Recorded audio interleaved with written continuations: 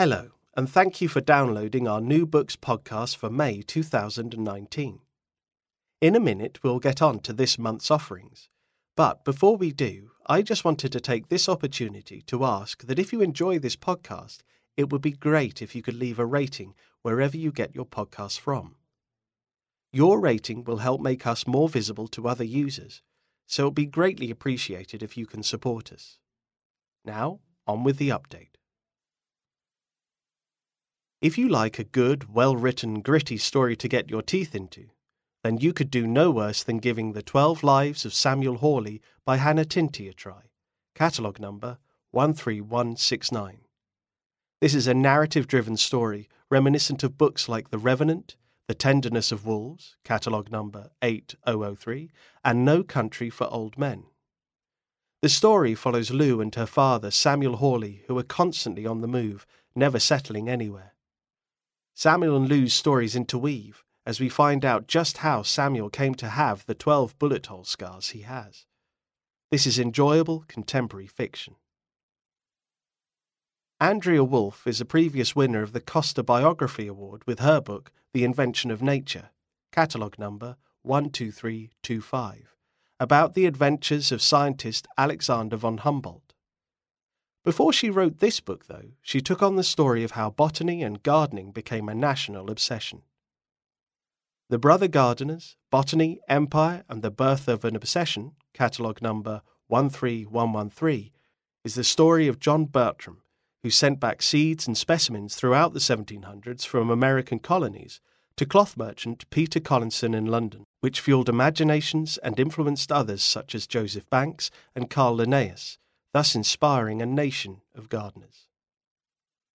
The Boy Who Followed His Father into Auschwitz by Jeremy Dronfield, catalogue number 13239, was a Sunday Times bestseller and is the story of Gustav Kleinmann and his eldest son Fritz. Living in Vienna when the Nazis come to power, the family are targeted and then eventually Gustav and his son are seized and sent to Buchenwald in Germany. When Gustav is to be transferred to Auschwitz, Fritz refuses to be parted from his father and follows him there. This is a story about their experiences, based on Gustav's diary entries and extensive research, and ultimately about the love between a father and his son. Whilst this book undoubtedly will have scenes which will be emotional and difficult to listen to, it is a story that should be read and reflected on. The book to take a chance on this month has to be The Wall by John Lanchester, catalogue number 13240. It is a dystopian novel that introduces us to Kavanagh, who is patrolling the wall, which he has to do for 2 years before he can leave his station. He spends every day enduring the cold and living in fear that something will happen, though part of him thinks it would be interesting if something did.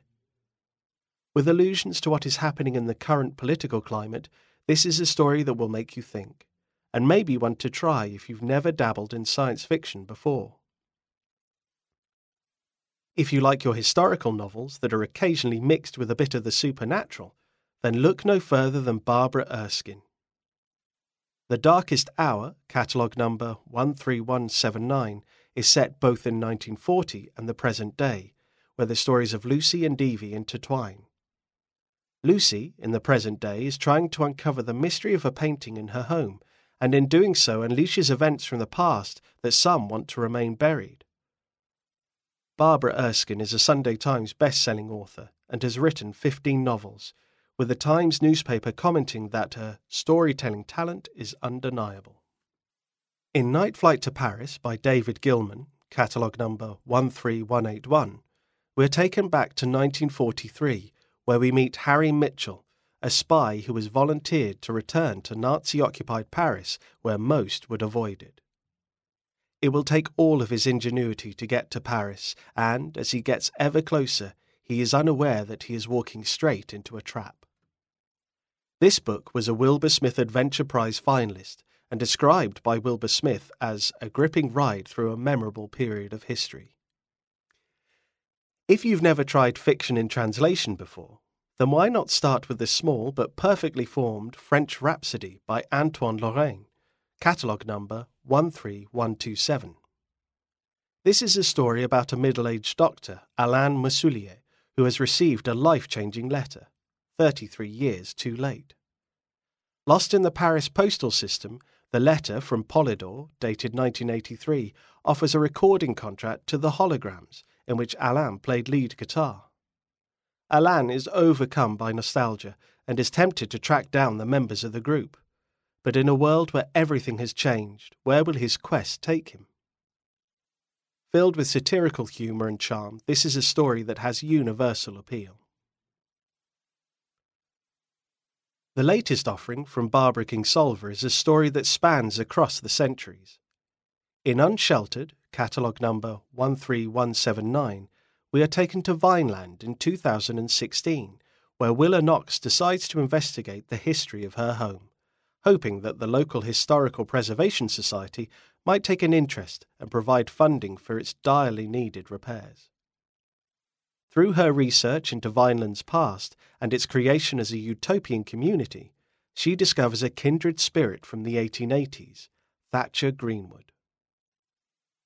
Barbara Kingsolver is an international best-selling author and previous winner of the Orange Prize, and is an author who, if you haven't come across before, is well worth a visit. So there we have it for this month. We hope we provided a few recommendations that piqued your interest, and as always, we'll be back in June with another bumper crop of new books. Don't forget to leave a review of this podcast with your podcast provider. Until June, goodbye.